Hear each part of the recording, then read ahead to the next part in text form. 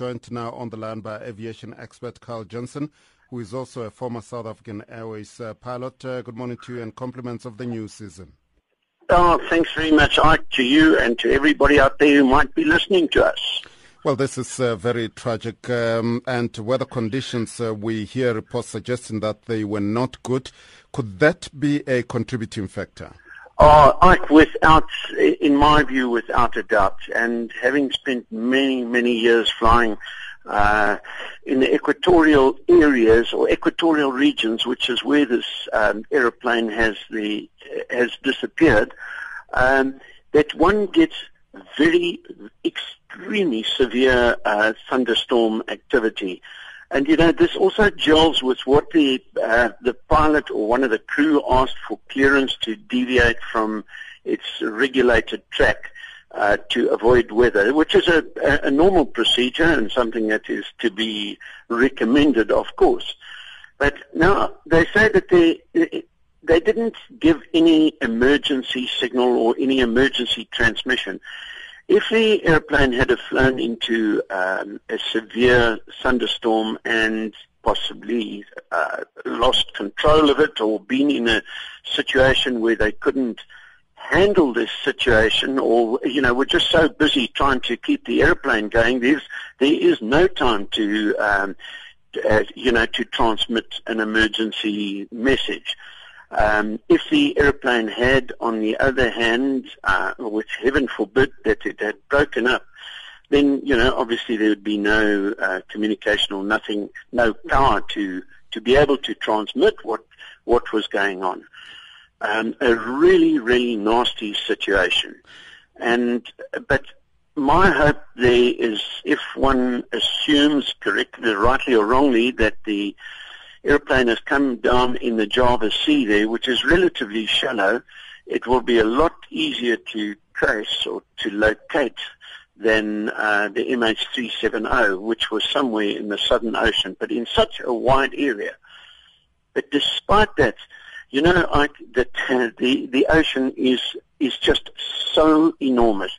And I was just checking on Google Earth that they were about 600 kilometers from Singapore when they gave their request or made their request to divert from their regulated track.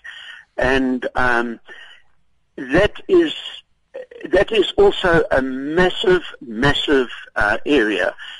But they will be able to see, I'm sure they will be able to find that airplane or the wreckage of it. Now, as a person with practical experience, what is the standard practice when you experience bad weather along the route? And reports suggest that they requested to deviate from the planned path. Do we know at this stage if they were given permission? I have absolutely no doubt that they were given permission because, when you ask for deviation from for weather, the air traffic controllers are obliged because you don't ask for deviation if it is not absolutely necessary. And so I assume, and, air traffic control in that area is pretty good, that they would have been given clearance. Now, when you encounter serious turbulence like this, as I suggested or implied by the thunderstorms, that the airplane, you slow it to the best turbulence penetration speed. So there is a speed that has been calculated, worked out, and tested by test pilots on what to do with extreme turbulence so that you don't exceed the speed limit or you don't stall the airplane, which is what can happen in turbulence with the gusty wind conditions, which can be absolutely extreme, of hundreds of kilometers an hour. And you strap everybody in, and the airplane itself is so strong, so extremely strong and robust. And but if they get into extreme thunderstorm activity, it can actually destroy the airplane. But to avoid weather, all airliners are equipped with radar systems, and the Airbus has been it is a very modern airplane. That one was only about 5 or 6 years old.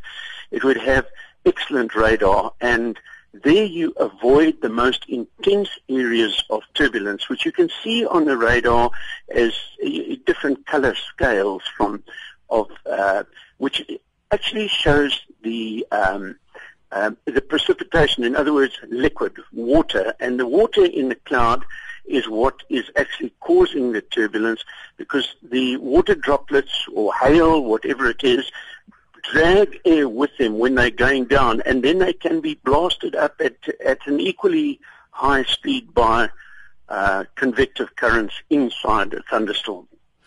You know, even when you see a thunderstorm here at home, you can see some of these monsters that we get around with severe lightning and where we get hail. Those are the kind of things that hurt airplanes very badly. And if you look up in the skies when there's any airplanes flying around or airliners, that they never go through those